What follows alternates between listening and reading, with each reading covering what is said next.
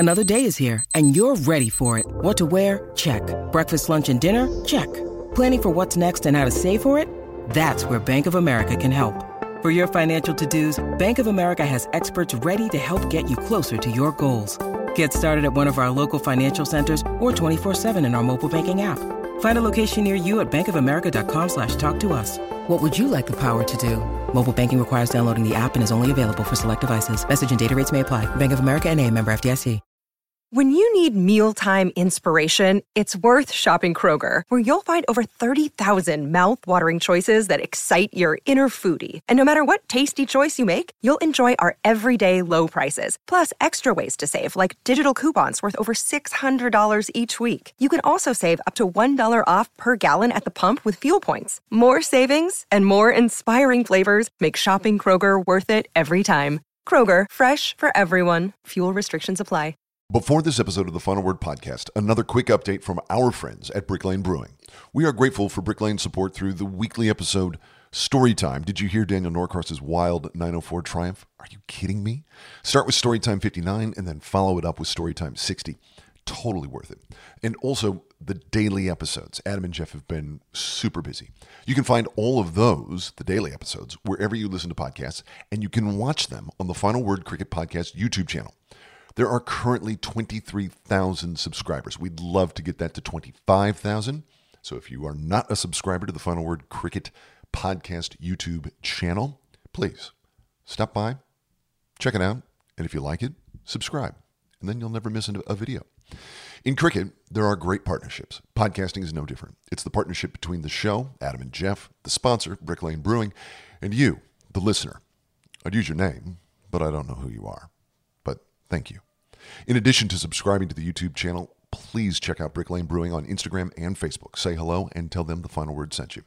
You can order all your Brick Lane favorites at bricklanebrewing.com. It's a super easy way to get your hands on all of the various brews. Brick Lane Brewing, based and brewed in Melbourne, Australia. Great city, great beer. Thank you, Brick Lane Brewing, for being part of the Final Word, and as always, thank you for listening. That's enough from me. Now, Adam Collins, Geoff Lemon, and the Final Word.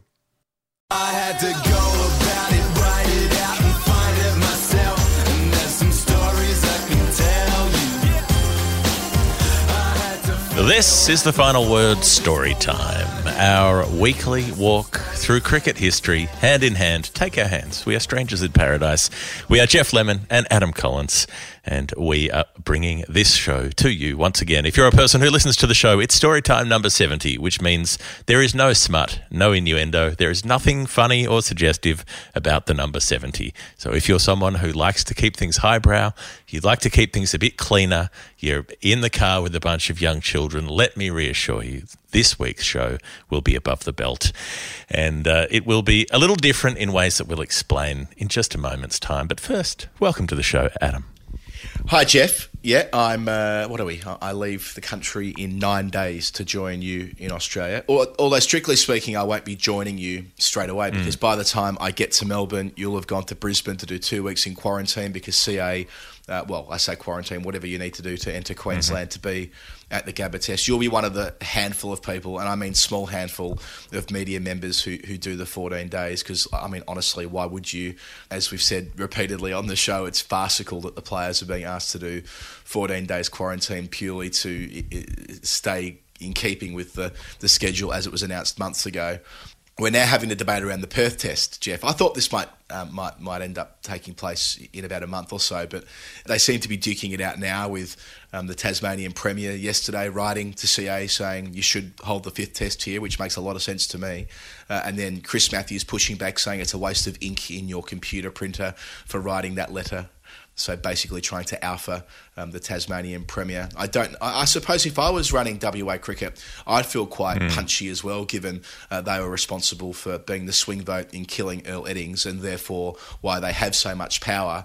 Because any rational, any objective view of this, Perth should not have a test match. And no hard feelings. The WA people had their say at the ballot box earlier this year.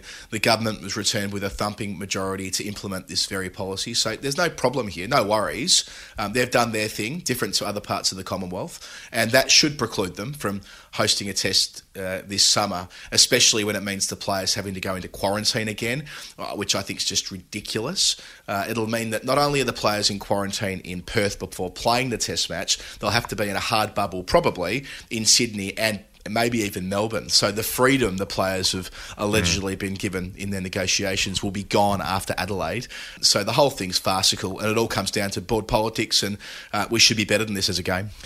I think how it's going to work is that they'll be hermetically sealed off once they're in Perth. So it won't really matter if they've quarantined beforehand or whatever it is. I mean, that wouldn't satisfy the WA government anyway, even if they did. So it will be more like, once they get there, the hazmat suits and the plastic tunnel, like, when they wrap up the house that ET's inside in the giant plastic tent and everybody's going in. That's how they'll enter WA, both teams, and they'll have to stay in that very strict bubble for the entire duration of the match, which also means that no one else can actually go to the cricket from outside. They'll probably get a decent turnout at their nice stadium, but sheesh, it doesn't really stack up for me that there are so many people who can't get into WA to see their families who've been cut off from them for so long, who are not allowed to get in, even if they're willing to do the quarantines, even if they're willing to do the 2 weeks in a government-approved facility and all the rest of it. They're not actually even able. That doesn't exist. That option doesn't exist. But the cricket will be allowed to go ahead. It doesn't sit right that that's what's continuing to happen this far into a situation where it doesn't need to be like that anymore.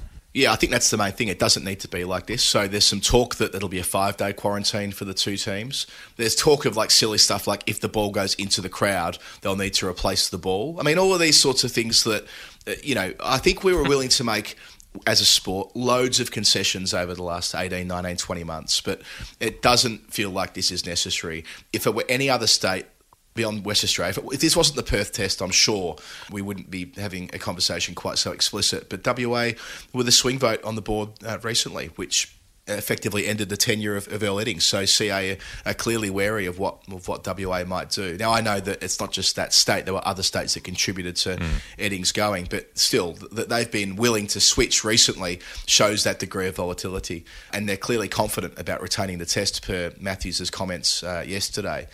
And yeah, you might be right about them getting in just, whatever they've been doing, but it's been put to me that they will have to be in stricter living conditions in Sydney, potentially Melbourne as well, in order to satisfy the WA government. I mean, come on. Are you really saying to this England team who are in 2 weeks of unnecessary quarantine right now that they're going to have to do 5 more days of quarantine, potentially pushing out that date as well? So the tour, which is meant to finish on 18 January. Maybe it now finishes on, say, 20 January. There was a report from Andrew Wu in The Age yesterday to that effect. So all of these extra hoops that we're going to have to jump through just to placate the WACA, and it's not the WACA's fault, by the way. I'd argue my corner if I were them too. But it's not their fault. The test match is under threat because of the decisions made by the WA government, which have been supported by the people. As I say before, that's the approach they've taken. It served them well. Good on them. That is fine. But this series and the players who are coming out for it and all the rest of the associated parts of the cricket world, of which total hundreds into the thousands, shouldn't be held hostage by that this deep into the pandemic when there are myriad other solutions, including Hobart and including Canberra, who would both do a fine job, or going back to Melbourne, Sydney or Adelaide, or indeed Brisbane, who by that stage could all host this test as well. Yeah, I suppose if crowds were the principal issue, because you can see why they'd say we want 60,000 plus per day in Perth rather than 4,000 in Hobart. But yeah, if getting people through the gate was the problem. But it wouldn't be, would it? If it were Hobart, they'd sell it out every day in the same way they sell out the Big Bash every day. Yeah, but what's their capacity at Belrive? It's about 20 odd. No, I think it's closer to 20. It might be 18. I thought it was 12 to 16 somewhere there. No, I think they get more for the Big Bash games. I reckon they pile in up towards 20. The point is that the issues with Tasmanian attendance at Test matches when they've been held, tough times to get a crowd in. And look, I get it. I understand the criticism, but this wouldn't have that problem. If Tim Payne was leading Australia in an Ashes That's Test. not what I'm not making that particular jibe. I'm just saying that the actual capacity is much smaller. So, I'm sure they would get more people in. But you're still looking at 40,000 fewer tickets being sold potentially. So that could be a reason in itself. But if that were the reason, then that is something that could easily be solved by having it at one of the other larger grounds that's already had one. Yeah, that's right. Okay, Geoff, on to what we're doing today on Storytime. A bit different because, as we kind of foreshadowed last week, we have found ourselves in a situation, a good situation, where we have a lot of revisits because of the way we've been doing Nerd Pledge over the last 6 months or so. Often we have a crack at telling a story. There'll be clues bouncing back and forth, and it can often mean numbers could take 2 or 3 or 4 attempts, which probably isn't the most efficient way of running the show, but that's cool. That's the way. That's the rhythm of Storytime as it is. So what we thought would be prudent before we get into the Ashes summer, where we're both going to be very busy boys, is to try and clear the revisits. Now, we might get it all done today. It might take 2 weeks, but it does mean that in the short term, if you've been a new pledger, it might push back your number being on the show by a week or so, but it will mean that the whole Storytime process is a little bit more manageable through the busiest time of the year for Geoff and I. Yes, this is all about optimization, workflow transparency, strategic values, a plan that is focused on looking forward. We acknowledge that we have a long waiting list now on Storytime, but we're confident that future technological developments will help to solve that problem at some stage in the future. We trust. HCL Technology is going to get on board with us, are they? I hope so. I certainly hope so. And that fintech mob that are working with the ICC, whatever they're, let's use up the power of a small nation by making a range of final word NFTs and I didn't realise that. Can you explain that bit to me? So when I saw the NFT announcement come up on the coverage of India's last game, funny that they've popped up the NFT thing. When India were playing for the final time in the comp, and it wasn't even mentioned during the semi-final. I didn't get the bit about energy consumption. Do you understand that side of it? Not greatly, but in a very hacked up sort of way. You manufacture this kind of code chain that authenticates the originality of the thing. So if you want to buy the Grumpy Cat meme, you want to buy the NFT of that, you want to be recognized as the original owner of Grumpy Cat, then you can, but the string of code that proves that you are the true Grumpy Cat owner has to be manufactured by a shitload of computers, which means it needs a lot of processes running in order to continue verifying and re-verifying this chain of code. So basically it does not come without a cost, and given that so many people are speculating in this absurd bubble of like random fake crypto and NFTing everything in sight, and all of the boards like the ICC and CA and so on are going, oh hell yeah, NFTs, yeah, whatever, if people give us the money for it, let's do it. Yeah, here's an NFT of Cameron Akmal dropping a catch. Here's there are other ways you can make money off Cameron Akmal dropping a catch apparently. So that's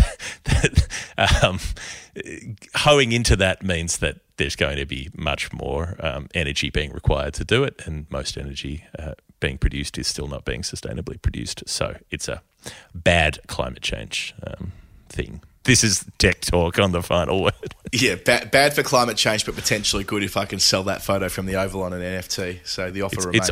It's fundamentally the same thing about how much of the planet can we burn to make some money in the short term. That's the age-old human desire. All right, Geoff, our long introduction is complete. Time for us to play some Nerd Pledge revisits. Nerd Pledge times 2, Nerd Pledge squared, Nerd Pledge Avogadro's number, revisits on Nerd Pledge. Here's how it works. Nerd Pledge is a game. It's a game that we play with people on our Patreon page.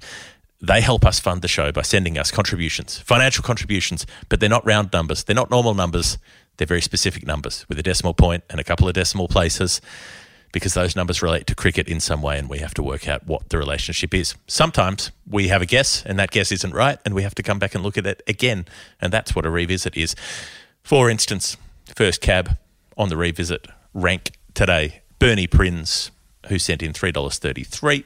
A few weeks ago, we talked about Chris Gale making $333. We talked about whether everyone who makes a triple ton is a knob. Bernie wrote back to say, "What a great laugh, the knobs of 333. I was listening during a brief moment of strong frustration at work when you ran through a stiff list of great players. Thank you. My number was a team score, but that list was better than a boring old score. Great work."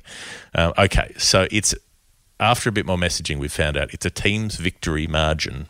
And Bernie said a game where the pitch was very responsive to some tweak bowling. Yes, that it was. And I was there. I was there at Pune in 2017 to watch Australia win by 333 runs, which is the number that Bernie is talking about. Spoiler alert. And it includes a pair, per the clue, of 6 for 35s by Steve O'Keefe on the dustiest track that's ever been, I think. Certainly the dustiest track I've ever seen in Test cricket. Steve O'Keefe, who was having a massive crack at the WA government in the news today, saying, "I don't like Mark McGowan. I don't want to go to Perth anyway. Let's not bother. Let's just forfeit the points when the big bash comes around. I don't want to go somewhere where they won't let people in." Oh, good. I didn't realise that soccer had been involved. There you go. So, yeah, I mean, this was the test where India was set 441 in the fourth innings, like on the third morning, and we're all out for 107, thus the margin of 333.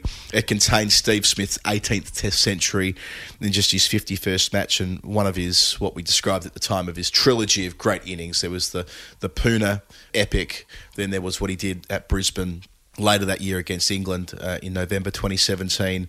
And then there's the Birmingham first innings century when he returned in 2019, which we were at, Geoff, which kind of completed the set as far as I was concerned.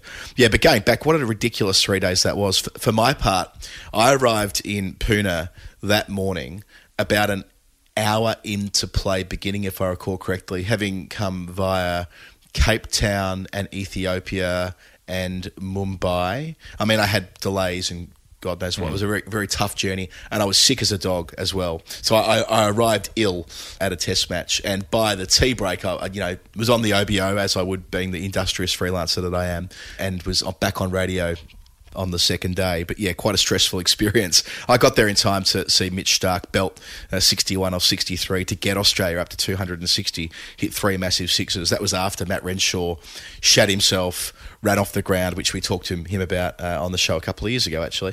It's funny, isn't it? We had this lovely conversation with Matt, and the first thing I think about is him telling us how he shat himself. But, he came off the ground abruptly, then came back on later and played quite a brave hand, actually.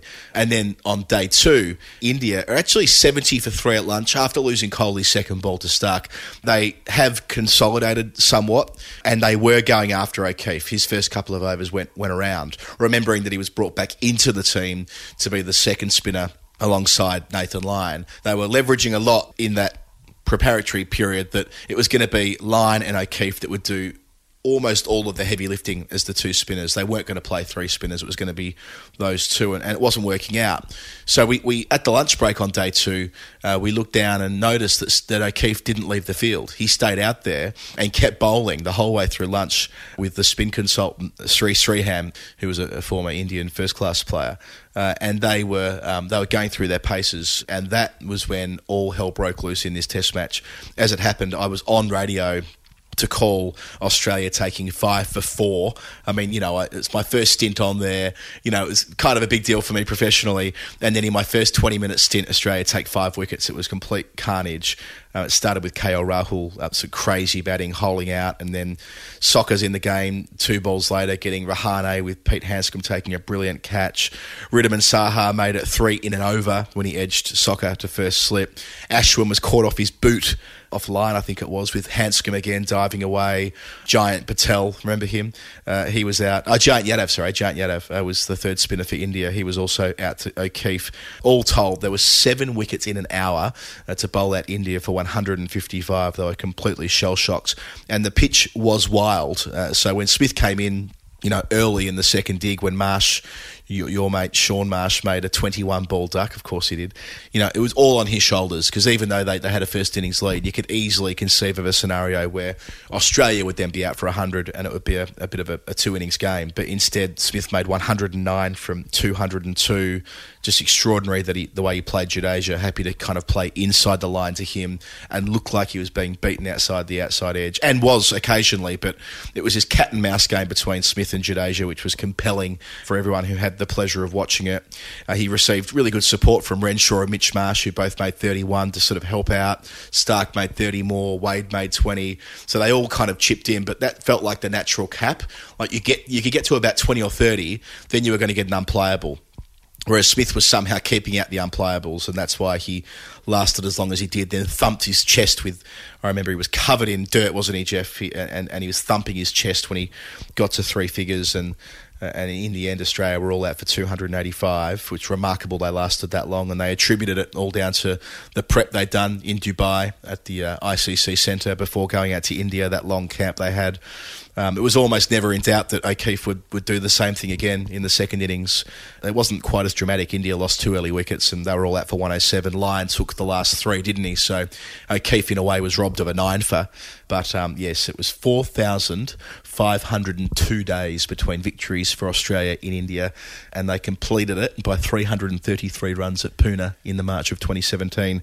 Thanks to Steve O'Keefe's 12 for 70. What a series. Bernie, that is your number, your 333. We're very confident in our answers today, almost exclusively, that we reckon we've got these right. Tom Fisher up next, the Fisher King, with his $3.21. The clue was 18 and BP, and so we were looking at various things involving British Petroleum and Brijesh Patel and blood pressure and every Test cricketer who had the initials BP. Tom sent through a clue to say, think about one-day cricket in Australia, and it was something to do with this came about by the way in which the match was conducted. 18 and BP. Well, 18 is the number that Virat Kohli wears on the back of his one-day international shirt. And BP could just stand for a bonus point, which is what he achieved in 2013, was it? Against Sri Lanka in a tri series. That was bonkers. That was 2012. It was 11-12 at Hobart. I remember watching it, living in London at the time, and wondering who this fat kid was who was twatting them everywhere, and it was Kohli. They were chasing 321, right? But to give you a bit of context about this, I mean, India's spiritual home of Hobart, obviously, love Belrive, love to get down there with, get the crowd in and so on. They look around and think they should have an Ashes test here. Look, Sri Lanka have smashed them all around. Dilshan's made a massive ton. Sangakkara's made 100. And the thing is that India can only qualify for the final of this tournament if they get a bonus point in this game. So they were, a bit like Afghanistan in the T20 World Cup the other day, needing to beat Pakistan handily and then batting first and not making a big score. It was like when you're bowling first and the other team makes 320, you're stuffed. You can't get a bonus point in that situation because they'd have to chase the runs within 40 overs to get a bonus point. And it's hard enough chasing 321 at the best of times, let alone within 40 overs. They did it in 36.3. So 3.5 overs to spare. Virender Sehwag did a little bit up the top. Tendulkar did a bit. Gautam Gambhir made 60-odd as a sort of anchory type innings. But when he was out, it's 201 for 3. They're still 120 short, that means.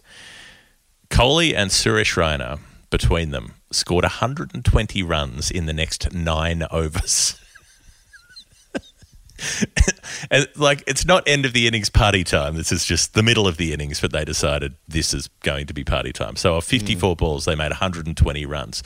And Sri Lanka, they knew all they had to do was deny India the bonus point. They didn't even need to win the game. It didn't matter. They just needed to keep India beyond the 40th over. So they loaded up on Lasith Malinga, who was such a good death bowler at that point in time, so good at restricting scoring, nailing the Yorkers again and again, and so on. He bowled 7.4 overs, so he bowled 46 balls in all. He ended with figures of 1 for 96 from his 46 deliveries. When he was genuinely the best, Yorker bowler in the world. And it was really because Kohli got in his head. Kohli just started shuffling around the crease a bit and started hitting his Yorkers for 4. And then Malinga didn't quite know what to do. And so he started getting the length wrong and bowling low full tosses. And Kohli just went savage on him. In 1 over, Kohli went 2, 6, 4, 4, 4, 4 from Malinga, who generally went for about 4 or 5 and over. Kohli ends up with 133 from 86 balls. Suresh Raina 40 off 24. It's still Kohli's 3rd fastest ton in one-day cricket, and he's made about 40. How many has he made? 43? 45? Yeah, about that. Might be closer to 45 now, yeah. A lot. Hasn't made one in a couple of years. But yeah, super fast, super aggressive, and just the most ridiculous result. And for what it's worth, India made the Tri-Series final. I'm sure they look back on that fondly. Yes, I think that was when... that was probably the last hurrah for the Tri-Series, I reckon, Geoff. It might have been the last season, and it gave that last bit of magic thanks to Virat Kohli. Thank you to Tom Fisher, 3-2-1. Next up, Anna Forsyth with her very generous pledge of 1910. We were given a reasonable amount of space on this, and Geoff, you decided to talk about Middlesex in 1910, given Anna's affiliation, but we weren't right. No, Anna says the answer is a little closer to home for Geoff. Therefore, I must conclude it involves Australia in some way. She says, if I could offer a somewhat cryptic clue to Adam, it would be another word for 22 yards, or the way the ball moves, or what our American cousins would call a ball bowled. Okay, so this must mean pitch, right? The word pitch. To be hopefully less opaque, it concerns my 2 favourite players from my least favourite team, and when it all began for them. If you're still stuck, Adam should think about something the 2 of us were discussing a lot earlier in the year. Okay, so it's got to be 2 Australian players, because Anna's a very firm English favourite. So it's got to be 2 Australian players that Anna likes. Yes, it is. And I'm not going to throw Anna under the bus to refer to what she was talking of exactly. But she's referring to pitch, Pat and Mitch, when they made their one-day international debuts together on the 19th of October, thus 1910, 2011. So they have both been ODI players for now just over a decade. And in Pat's case, that was like straight out of the Sheffield Shield, what he was able to achieve as a teenager, a 17-year-old, wasn't he, in 2010-11. You know, just finished his HSC, then was playing for New South Wales the next week. We all know that story. Then suddenly, you know, he's at Centurion in the one-day team with Ricky Ponting with him. That's quite something. I must admit, I'd forgotten that Ricky Ponting kept playing in the one-day team beyond the 2011 World Cup. In my mind, I thought I know he gave over the captaincy then, but I thought he'd retired from that format then. In fact, that wasn't the case. Ricky Ponting kept playing one-dayers pretty much to the same time that he retired from Test cricket in 2012. So, and in this little stretch, they were using him as an opener. So Rick opening made 63 out of 183 for 9 in a rain-reduced game of 29 overs. And Mitch came in briefly at the end and made 8 not out against Steyn and Morkel and all the rest. And then Pat came on first change and helped destroy them. South Africa were all out for 129. Pat takes 3 for sod all. He follows Johnson and Dougie Bollinger, who were the opening bowlers, but he was immediately in the game. He got Callis for a duck, pretty useful first wicket there in the format of the game, bowling an all-time great. Then he had JP Duminy, caught at second slip, lovely piece of bowling. And the third one, a rarities and oddities, Johan Botha was hit wicket for 25, but of course the bowler gets credited with the wicket when it is hit wicket. So Cummins gets 3 for. Australia win the series 2-1. And it was this plus the T20s that preceded the one-dayers, where Cummins took 5 wickets at 10, which convinced selectors that they just had to play him in the test match. I don't think they were I suspect they wouldn't have played Pat in a test then, if not for what he did. I reckon he was pretty much going on, look, you'll play a few white ball games, you'll continue your apprenticeship, you're clearly going to be a test bowler soon. Be around the boys. Be around the boys. Get around the boys. Boys. And then they're like, well, how can we, in good faith, leave him out after they've been resold in Cape Town for 47? They needed to make changes, and they decided to make one in Cummins, and of course he goes on to become the player of the match for 6 wickets in the second innings, hits the winning runs. It's one of the great modern stories of Australian cricket. Yeah, I forgot they debuted together, actually. That's somewhat surprising to me. I did remember that, Ponting gave up the captaincy but kept playing after they got knocked out in the quarterfinals in that World Cup because he'd been very resistant to the idea of being a non-captaining player before that. You know, like when I give up the captaincy, I'll finish. But then eventually decided not to. Next up, Dan Walsh with the $4.19. Right, so we can't remember what we said because it was one of those Daniel answers, I think, that were kind of hard it was a Norcross piece answer, together. wasn't it? Yeah, some of Daniel's answers don't get quite as well documented as Geoff and mine, so I actually don't know what Daniel said. However, Dan came back to us and said that 419 relates to a seismic moment in Geoff's own cricket upbringing and also in the life of a 9-year-old Littleton aspirant too. Oh, we must have talked about Alfred Littleton. I suspect so. Yeah, Alf, yeah, that makes sense, right? Alf with the lobs at the Oval. Yeah, that'll be it. I suggest Adam take over scouring the scorecards because Geoff has written previously about not wanting to look up this particular game and risk traumatising his visceral memories of it. So, needless to say, Dan, I read this clue and duly sent it to Geoff because I wanted to fuck with him. So, Geoff, have fun. Yes, well, this is something that I mentioned in a piece of writing where I said, because I remembered this game so fondly, I didn't want to know if I remembered it correctly or not. So you can go and look up the relevant passages on YouTube and so on, but I've never done it. I've never watched it back because I want to remember it as I remembered it. It's about a one-day international in January of the year 2000. It's in a tri-series. What do you know? The old Australian tri-series. It involves India again, and it involves Pakistan. It's Game 6. Australia's playing Pakistan. At the fall of the first wicket, Pakistan chasing 287, and in walks a young all-rounder named Abdul Razak, who you will remember, I'm sure. Only a couple of months after his Test debut, he'd been playing one-dayers for a few years before that. And I was interested to see, I thought he wouldn't have batted at number 3 much before that. So I did have a look, and his career in one-day cricket in terms of batting is absolutely bananas. He played his first match at number 11, his second match at number 9, and his third at number 10. Now, all these numbers I'm going to mention, these are single matches. So he goes 11, then 9, then 10. Then he opens. Then he's back at 9 for the next game.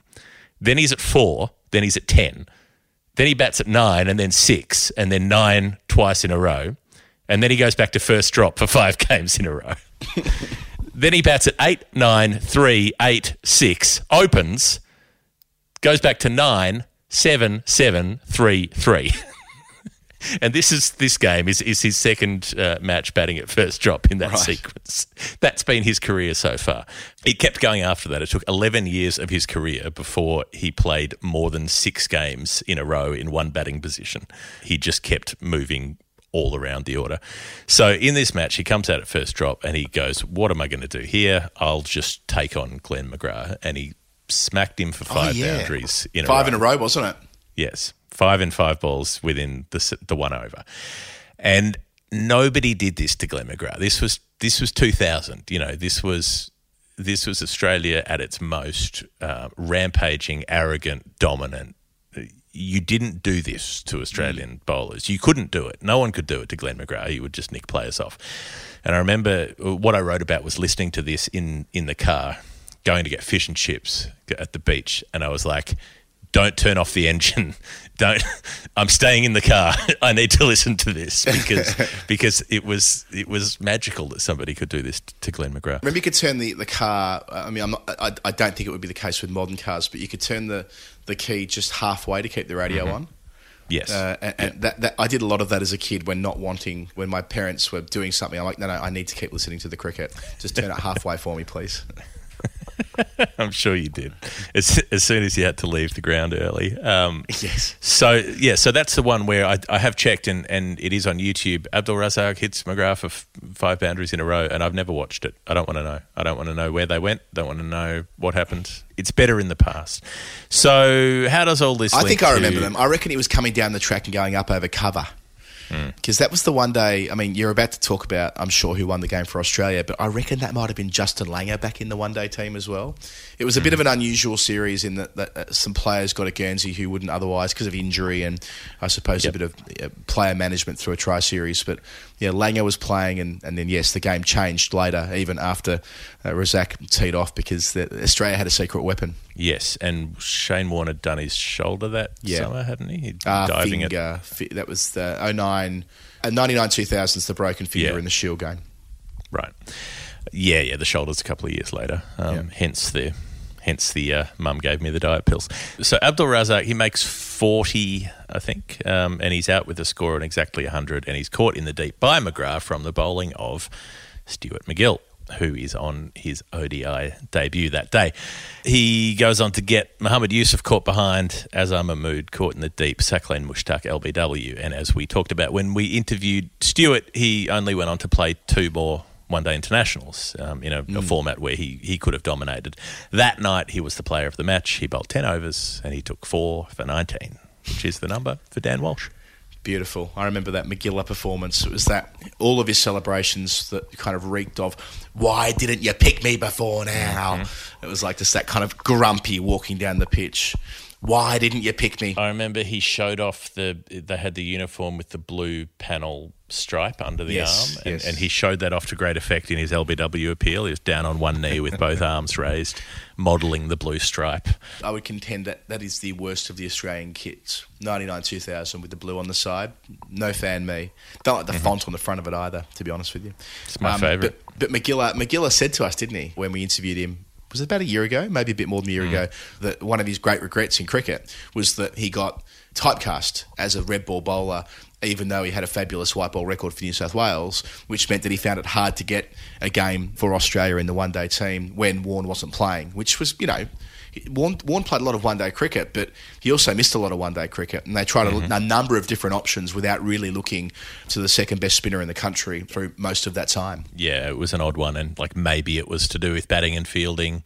Maybe that's where they go for a player like Brad Hogg or someone like that who can add a bit more in both departments. But it's something that it would have been grand to see him play more, put it that way. All right, Dan Walsh, thank you, 419. Let's take a brief break on story time, and when we return, a lot more, many, many more revisits, and a few confirmations as well.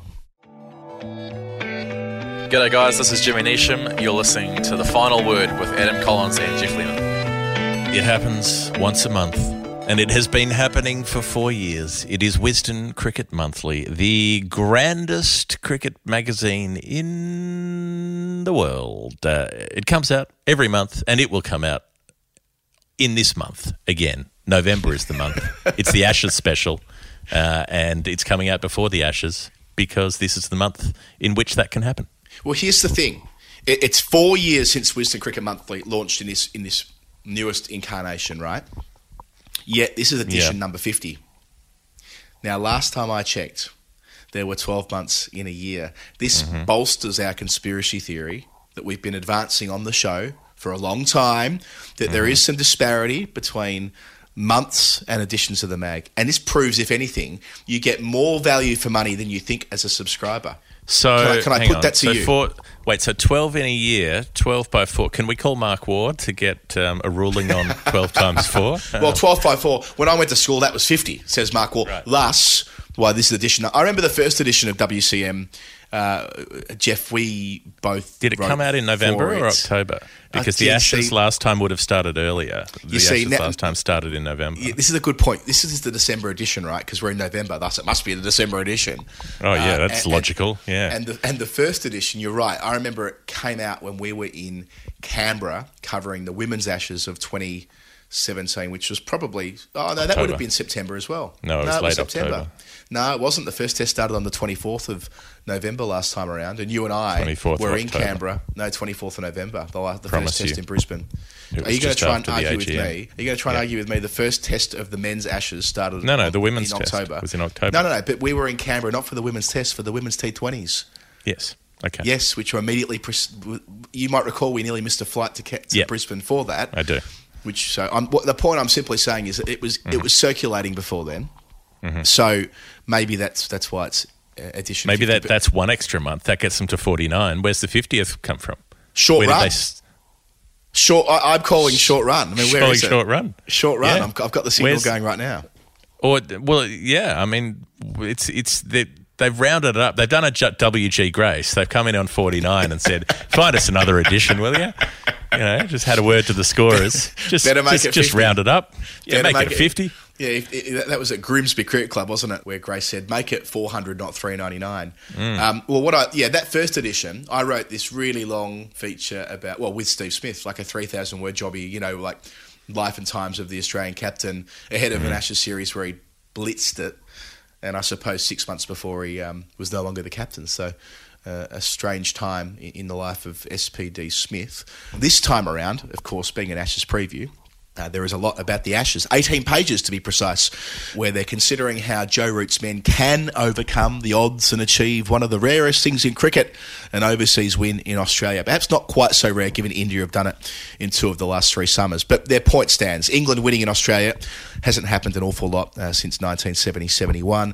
CricViz examine the accepted truths of how teams beat Australia in their own backyard to try and separate fact from fiction. So I'm looking forward to having a look at that long section at the front of the mag, Geoff. Yes, there's a fair bit of in-depth player stuff. Hasib Hamid giving an interview there. Taha Hashim is profiling Cameron Green. They're interviewing Phil Tufnell, chatting to James Wallace. There's an interesting one with Catherine Brunt sitting down with Isha Guha. They used to open the bowling together for England, and now they're doing an interviewee sort of deal. And there's also a non-Ashes player close to our hearts, Ryan Tenderskade, the Netherlands great, one of the grandest to don the orange, who's hanging up the cricket kit after having played for a long, long time for Essex. So he's chatting about leadership and all the lessons he's learned from his career. Yeah, so he's finished up with Holland after finishing up with Essex earlier this year. Yeah, and I should note that Taha piece with Cameron Green's a ripper. Taha's getting a lot of discussion around him at the moment because he was the journalist who broke, so to speak, the Azim Rafiq story this time last year, or maybe 14 or 15 months ago. So he's an excellent young writer on the magazine. There are, of course, columns from all sorts of people. Andrew Miller shines a light on cricket's moral maze. I'm yet to read that, but that's an interesting teaser. Lawrence Booth, the editor of the Almanac, is tackling the question of taking a knee. That'll be worth reading. I've written 1,000 words about James Pattinson. I don't expect they'll be the last 1,000 words I write about Patto, but no, he's kind of on the podium for guys I've written about most in my journalistic life. I was about to say, you've written 1,000 words on him, but you could have written many thousand more. Yeah, I kind of leave it with this sort of this kind of teaser, I suppose, by saying that, well, look, he is only 31, and look, yeah, he's going to keep playing red ball cricket. He'll stay red ball fit. He's playing for Notts, playing for Victoria, albeit I'm not playing this week for Victoria after getting suspended. I love Paddo's Instagram stories today, where he put up a series of incidents where players had thrown the ball back at batsmen and not been suspended, and he left it at that. You can't not love subtle. him. You can't he's not very love subtle. Paddo. He is renowned as a subtle operator. So you're in there with that. Suresh Menon is in there, I guess, looking at the Ashes, but like what the Ashes means beyond the Ashes, you know, for everybody else outside that. And Andy Zaltzman doing Andy Zaltzman things by drawing the links between Joe Root and the 16th century explorer Juan Sebastian Elcano. Because, of course, he is. What a place to leave it. I should also say, being the 50th edition of the magazine, a number of people have reflected on their favourite half-centuries in Test cricket. Geoff, I'm going to talk about one of my favourite half-centuries later in the show in part 2 of Storytime. Any that come to mind for you where they've made an influential 50 but not necessarily got to 3 figures? I think Philip Hughes at Trent Bridge in 2013, the 81 that he made there supporting Agar and what he did.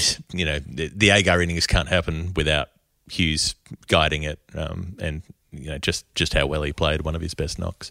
Absolutely. So bit.ly/WCMTFW. All very straightforward. The magazine, when you buy it through us, this 6-month subscription, it works out to be 10 quid or 15 Australian dollars for 6 editions of the best magazine in the world. And don't be put off by the idea of it being the digital edition, by the way. That's how I read the magazine on my iPad. And I read it now more than when I get the hard copy. And that's no reflection on the hard copy. It's just simply that it's such a user-friendly app. So bit.ly/WCMTFW. That's all in the show notes. It's a 44% discount for 6 months of the best cricket magazine in the world. Wisden Cricket Monthly, celebrating 50 editions this month. I'm Glenn Maxwell. Make sure you listen to my favourite podcast, The Final Word. This is The Final Word. Story time. Geoff Lemon, Adam Collins. We're on the Revisits Only show, plowing through some numbers that we haven't got in the previous weeks. Coming out of the break and coming in hot, it's Max Heaton with $5.88. Adam said it was the most runs ever scored in a single day of Test cricket, which is true. And Max enjoyed what he said sounds like a frankly ridiculous day of cricket. But he said my number is actually about slow scoring rather than fast scoring. Ooh. Yes, he said that we were going to enjoy finding it in the database. In the end, it didn't take me too long to work this one out. It must be in relation to Sonny Ramadan. And I know quite a bit about what happened at Edgbaston in 1957 because we've talked about it quite a lot when the Windies have a brilliant start to their test match by knocking over England for sod all and then building a healthy lead of 300 before Cowdrey and May put on 411, the record partnership in test cricket at the time, and all the rest of it. What I didn't quite realise was the subplot with Sonny Ramadan, who was the man who had bowled England out repeatedly 4 years earlier to record a famous series victory, the first time the Windies beat England in England. Well, this time around, in the first innings, he took 7 for 49 in 31 overs. I mean, tremendous figures. That was his 10th test fifer in 29 tests to that point. So you get a sense of what a giant this guy was, the Windies tweaker. And they're so far ahead in the game. Their lead, as I say, it's in excess of 300. And then when they bat a second time, England this is, Ramadan continues. He picks up Peter Richardson and Doug Insole early in the second dig. He's already got 9 for the match. They are careering towards an innings victory, and a famous one at that, at Edgbaston, first test of the series. Well, then Peter May and Colin Cowdrey, as I said, added 411 and batted for 10 hours together, or thereabouts. And Ramadan went through 80 wicketless overs consecutively. His figures were 98 overs, 35 maidens, 2 for 179, so he fell 1 short of 10 for the match after all of that. In that second innings, you can do the maths there, he sent down 588 deliveries, which became the all-time record and remains the all-time record for balls bowled in one innings, overtaking the 522 that Chuck Fleetwood Smith bowled at the Oval in 1938 when he was bowling to Len Hutton for hour after hour. Yeah, bit harder than bowling to some drunk bastards at some Hollywood 11, Chuck, wasn't it? Yeah, taken. Clark Gable. Clark Gable was in the 18 this day. Yeah. bit harder than picking them up at getting your wickets at 7.5 or something. Yeah, it was. I think it's 238 wickets at 7.5 on that tour. But yeah. I suspect Chuck may have found Clark Gable pretty easy to knock over, just quietly, if they'd had a quiet moment between themselves. I'm tipping that might have been the case. Yeah, Andy Zaltzman wrote a piece around this, speaking of Zaltz, we just referred to him in the Wisden Cricket Monthly spot before, about how Sonny Ramadan was a phenomenal cricketer. We mentioned his stats before this test match, but after this test match, 1 wicket in his next 3 matches in the series, so thoroughly neutralised. 7 for 49 in the first innings of the series, only 1 wicket in the next 3 test matches, and he never took another test fifer. That was it. So the turning point was that spell of 98 overs and 588 balls, and he holds that inauspicious record to this day. Wow. Well, I mean, in many ways it's auspicious because it shows how much tenacity and resilience he had to be able to send down that many deliveries. And, you know, he's got the record. No one's ever going to get it. They won't bowl enough overs to take it from him. Yeah, that much is true. I wish he had bowled 2 more overs, really, though. Had he got through the full 100 and 600 balls, not to beat. But thank you, Max Heaton, for giving us a chance to tell that story. Next up, Geoff, Andrew Gilbertson, the Brazilian correspondent. We said, first time around with 471, we looked at Sangakkara and Jayawardena, their partnership, which at one stage was 471 at the close of play or something like that, or Sri Lanka were on 471. We also looked at... Yep. the partnership was 471 at stumps. Right. Before it went on to become 600 plus by the time 28, is it? Feels about right. That's the biggest partnership ever in Test cricket, in keeping with the theme of the previous answer. But Andrew came back to us. Oh, and also I said that maybe it was to do with Ed Cowan, given the original clue was to do with batting for a long time, and of course the Cowan ton that we initiated on White Line Wireless all those years ago, and Ed having made 471 runs in his last really good season for New South Wales when he was just about back in the discussion for a Test place, but it didn't quite happen for Ed. And then Andrew, Geoff has written us a message to give us a bit of a shove. Yes, starting out in Brazilian Portuguese. Bom dia, Adam e Geoff. Espero que você esteja bem, which means good day, Adam and Geoff. I hope that you are going well. We are. Andrew said, I got the slab of Brick Lane. I gave a loud and clear fuck yeah when you called the case for me and enjoyed the commentary surrounding my magical left boot. You're spot on with the Cowan ton as a metric of crease occupation. Ed Cowan was involved in the highest partnership for the first wicket in a test match for Australia when touring this country and was not out when the opening partner fell. The number was too low for me to pledge, as I am rather invested in Winnie's well-being. So my pledge of 471 relates to a number that occurred later in the innings when he was eventually dismissed. Saúde, which means health or cheers. Oh, thank you, Andrew. I can give a little Winnie update on the way through here, can I? So she now knows how to dance on command. And when I say dance, she swings her hips from side to side. And when I say dance shoulders, she moves her shoulders back and forth. It's ridiculously cute. Winnie's going to be the smash hit star of the summer back in Australia when she returns, because she is a very different baby to the one that left those shores in February this year. My first instinct, Geoff, was that Cowan played Test cricket in the Windies, in India and in England for one test. So my thinking was, well, they had a stinker in India.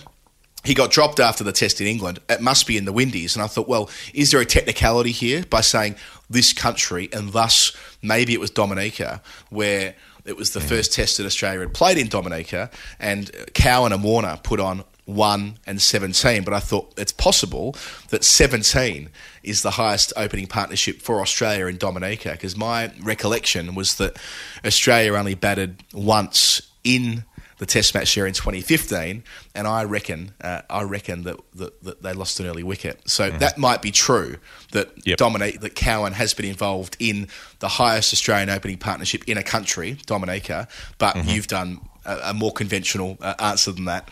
I think it is true that that's the case, but I think he holds the record for the highest opening partnership in two countries in that case, in Dominica and in India, because Australia has a bunch of big opening partnerships against India, but they've all been made in Australia. And so the highest opening partnership ever made by Australia in India is 139, which Cowan made with little Davey Warner in the Mohali 4 game, the homework game in 2013.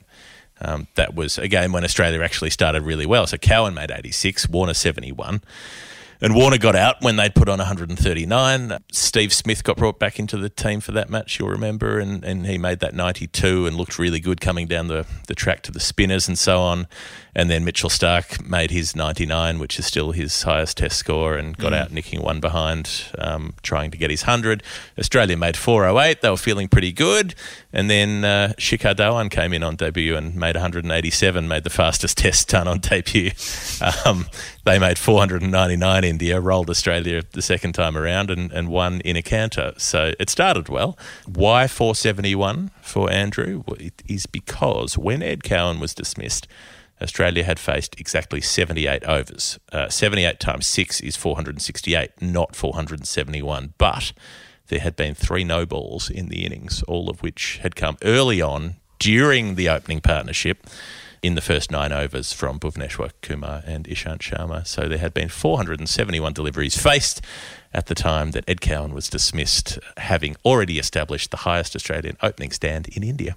That is really well done, Geoff. Congratulations for getting to the bottom of that. I was a bit worried for you there, but you nailed it. Thank you, Andrew. You're an absolute ripper. I should say, by the way, that Winnie's favourite song is the Future Heads cover of of Hounds of Love. So she gets quite excited with, goes, oh, whenever it comes on, which is really cool. Anyway, Winnie Mae Collins coming to Australia next week. 3:10 next, Amelia Vine. We said KP and Collingwood at Adelaide.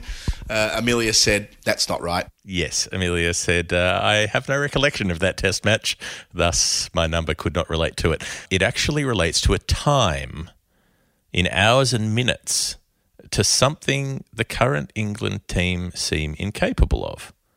Also representing the silent W in the ECB, as in the England and Wales Cricket Board, for this particular player was very important, and I've not heard him mentioned much on the pod. Like Adam, I would also like to see a game at Colwyn Bay as someone from the Gogledd, which is Welsh for the north, apparently. Yes, so I guess we worked this out a little bit, Geoff, before, that it had to be a Welsh player who'd saved a game, because, what are England not doing that well of late, saving games? And back and forth we went. And I can't believe I didn't get there quicker than I did, because it's a very famous test that England drew back in 1998, and it relates to Robert Croft, the Welsh players to represent England in men's test are Johnny Clay, Robert Croft, Geoff Jones, Simon Jones, Tony Lewis, Austin Matthews, Hugh Morris, Gilbert Parkhouse, Pat Pocock, Greg Thomas, Matthew Maynard, Maurice Turnbull, Cyril Walters, Steve Watkin and Alan Watkins. But yes, the only one of that lot who batted in such a way to save a game was Welsh's favourite son, the off-spinning all-rounder, I think it's fair to call him, who did his thing at Manchester in 1998. Now, let me explain the context to you first, though. Everyone knows about the great series between South Africa and England in 1998. We've talked about it on the show before. But perhaps what I didn't quite realise, or remember at least, was what happened before they got to Manchester for the third test. There was a ball draw at Birmingham, and then South Africa flogged England at Lords by 10 wickets. So, if South Africa win at Old Trafford, and Christ, after making 552 for 5 declared in the first innings with Gary Kirsten making 210, and then bowling out England for 183, they should be 2-0 up at Old Trafford. However, the whole series turned on its head when they enforced the follow-on. And rightly so, given it was on day 4 by that stage and a bit of time had been taken out of the game for rain, I assume, by that stage. But still, they had 173 overs, I think it was, to bowl England out a second time. All should be more or less under control. But by stumps on day 4, England had fought back admirably, and I referred already to a half century that's memorable. Well, absolutely Mike Atherton's here. He was 82 not out at the close of play with England 211 for 2. Alec Stewart down the other end on 115. But the battle between Donald and Atherton, it's worth YouTubing, because it's just an absolute belter, with the two of them going for broke at each other hour after hour, spell after spell. Donald around the wicket for much of that. I think Sky did something on this last year. I don't think Athers was interviewed on it, but I've certainly been in the room with Mike while this has been on the screen on Sky and seen him watch himself bat, watching Donald bowl to him, and he kind of, sort of sheepishly referring to how brutal the whole experience was for him. Remembering, of course, that Atherton's back was knackered by this point as well. So the whole thing was hard yakka. Anyway, he's out early on the 5th day for 89 from 280 deliveries, one of his finest contributions for England. And Alec gets to 164, the gaffer, before Donald bowls him after 300, or gets him. I don't think he bowled him, actually. I think he got him caught behind after 317 balls in the middle. So that the engine room had delivered for England. But there was such a long way to go from there. They're still miles behind, and there's 53 overs left, and they're 4 wickets down. And that gets worse. Thorpe's bowled an over later for nothing. Corks out to Adams the over after that. So 6 wickets down, 50 overs to bat, they're fucked. Enter Robert Croft coming in at number 8, joining Mark Ramprakash, who Middlesex's big signing this week is Mark Ramprakash, not to bat number 4 next year, although that might not be a bad shout, to be the batting consultant. So Ramps made 34 and did his bit across 149 balls when he was leg before wicket to Alan Donald. There's still 30 overs to go, 7 wickets down. Flash Ash Giles on test debut walks in and lends Croft support for 15 deliveries before becoming Donald's 5th wicket. Next up, though, Darren Gough walking in at 10. He gave Croft what he needed, support for 75 minutes and 76 deliveries alongside the Welshman. But he's out, and there's still 7.1 overs to go. And of that last 15 that you get on the final day. And Donald is bowling to Gus Fraser, and the whole thing could have gone, they're a wicket away from victory, of course, South Africa at this stage. But after 19 minutes together, they just tip into the black. England are in the lead, so now it's a race against time for South Africa as well. They need to get the wicket and have the 2-over changeover and have at least 1 over to bat. So they have 2 more overs left after England go in the black. It's Donald to Fraser.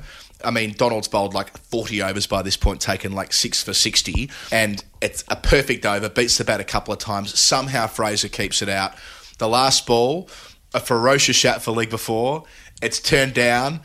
I mean, if there's DRS, it could have gone either way, put it that way. Hard to tell from the camera angle, but that's Donald's last ball of the Test match. He gets his cap and he's just exhausted.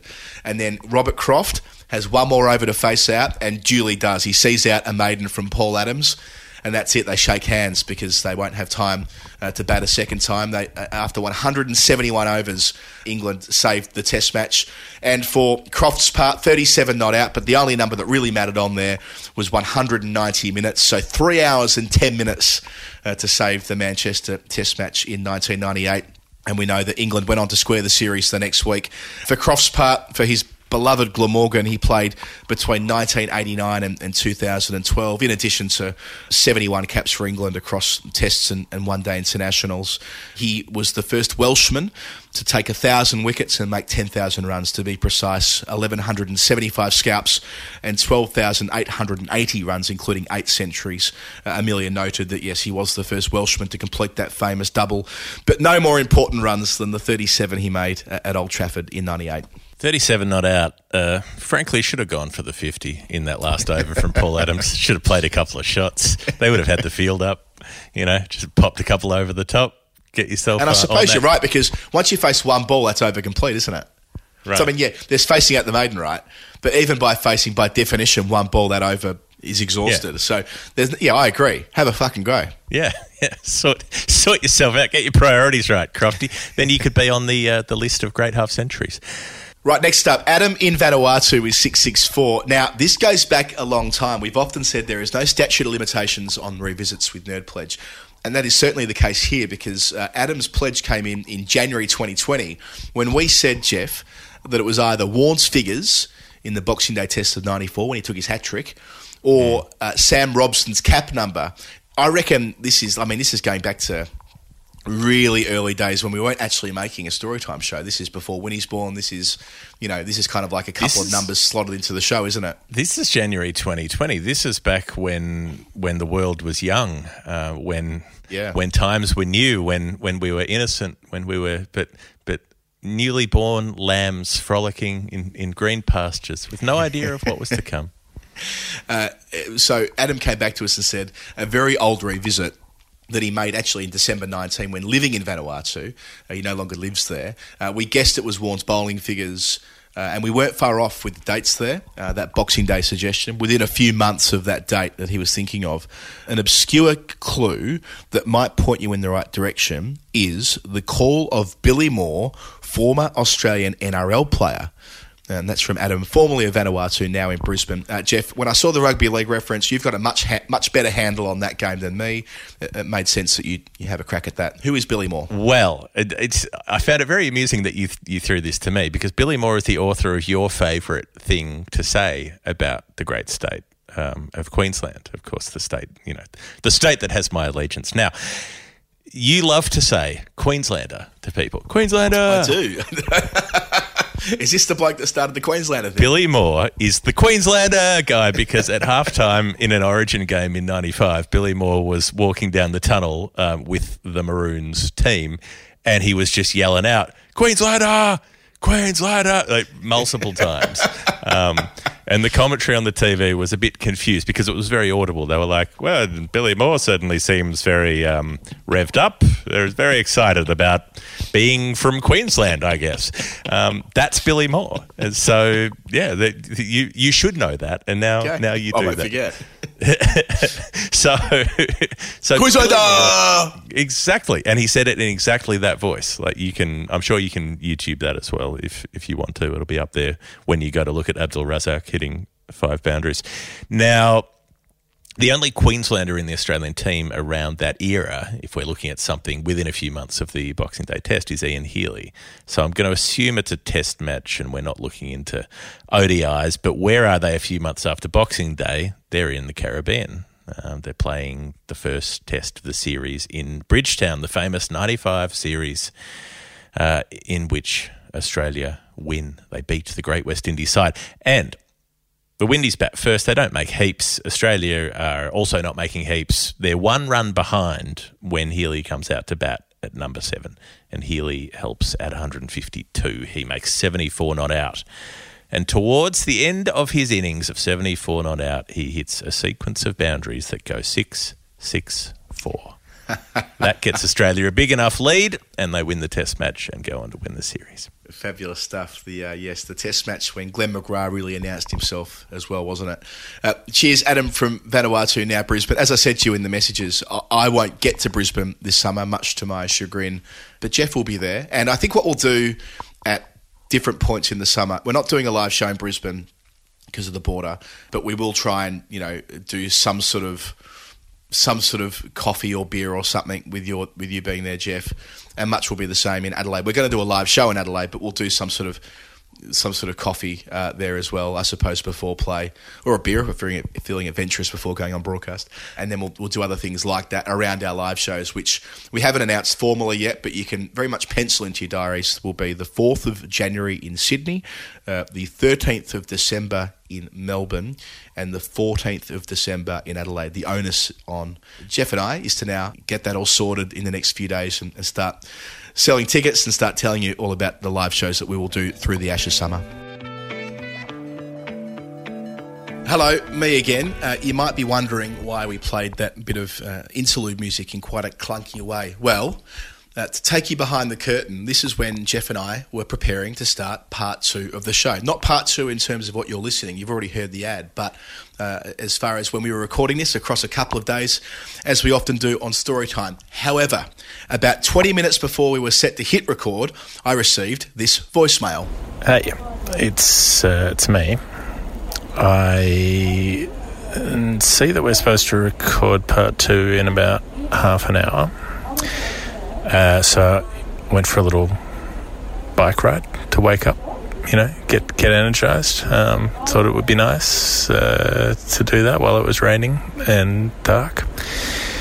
So I put the gear wheel, the spiky bit with the teeth. I've stabbed that into my ankle and taken out a large piece. So I'm at the Royal Melbourne, getting tetanus shots and an x-ray and some stitches, and bleeding everywhere. So I think let's do part 2 next week. Does that sound good? I think that sounds good. Yeah, I'll talk to you later. Yes, that's right. Geoff has again crashed his bike for the umpteenth time.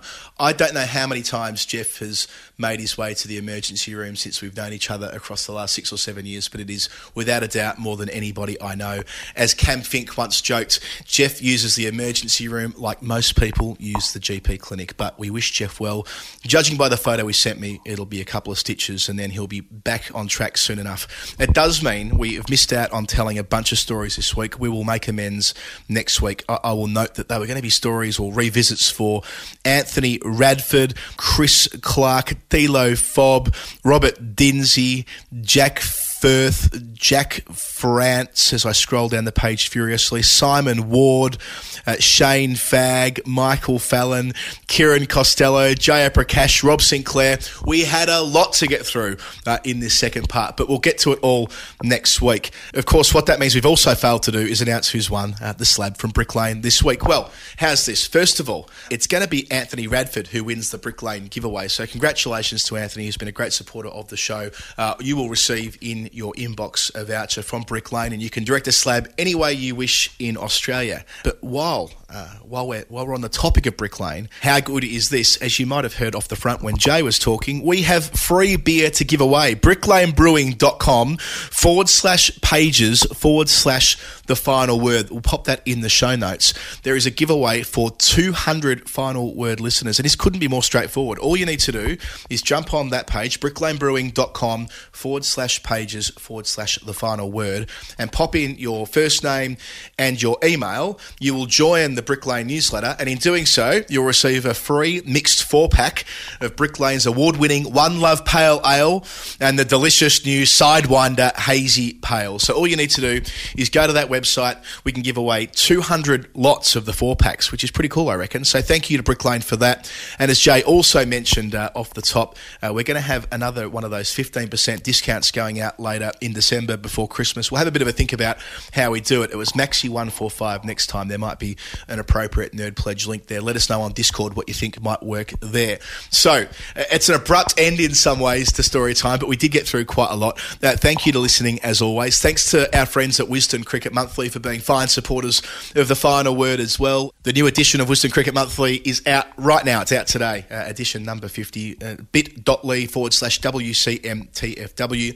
Thank you to all our beloved patrons for allowing us to make this show time and time again, week in, week out. Storytime 70. I can't quite believe we've been doing this for well over a year now.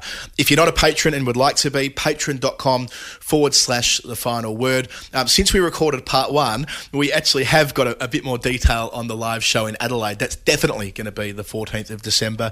Tickets will be out next week, and Melbourne will probably be the 13th of December, and Sydney the 4th of January. We'll have all that information going out in the usual places, but you can learn more about the live shows, more about what we're going to be doing through the Ashes summer at patreon.com/the final word. It would be great to have you along with us for the ride on what's going to be a massive few weeks. Okay, thanks for listening. This has been the Final Word Story Time with Adam Collins and an injured Geoff Lemon. We'll be back to do it all again through the weekend with the World Cup final between Australia and New Zealand. Then the weekly show will start again next week as well. Righto, bye for now. Have a nice weekend. I had to go about it, write it out and find it myself. And there's some stories I can tell you. I had to fail, had to fall just for what I did well. And there's some stories I can tell you. Thanks for listening to the Final Word Cricket Podcast. All of Adam and Geoff's previous episodes are available at finalwordcricket.com, including Storytime 20. That's 40 Storytimes ago. 40. Almost a year's worth of Nerd Pledge. Why Storytime 20? Because it features comedian Will Anderson. It's a great chat. I think you're going to love it.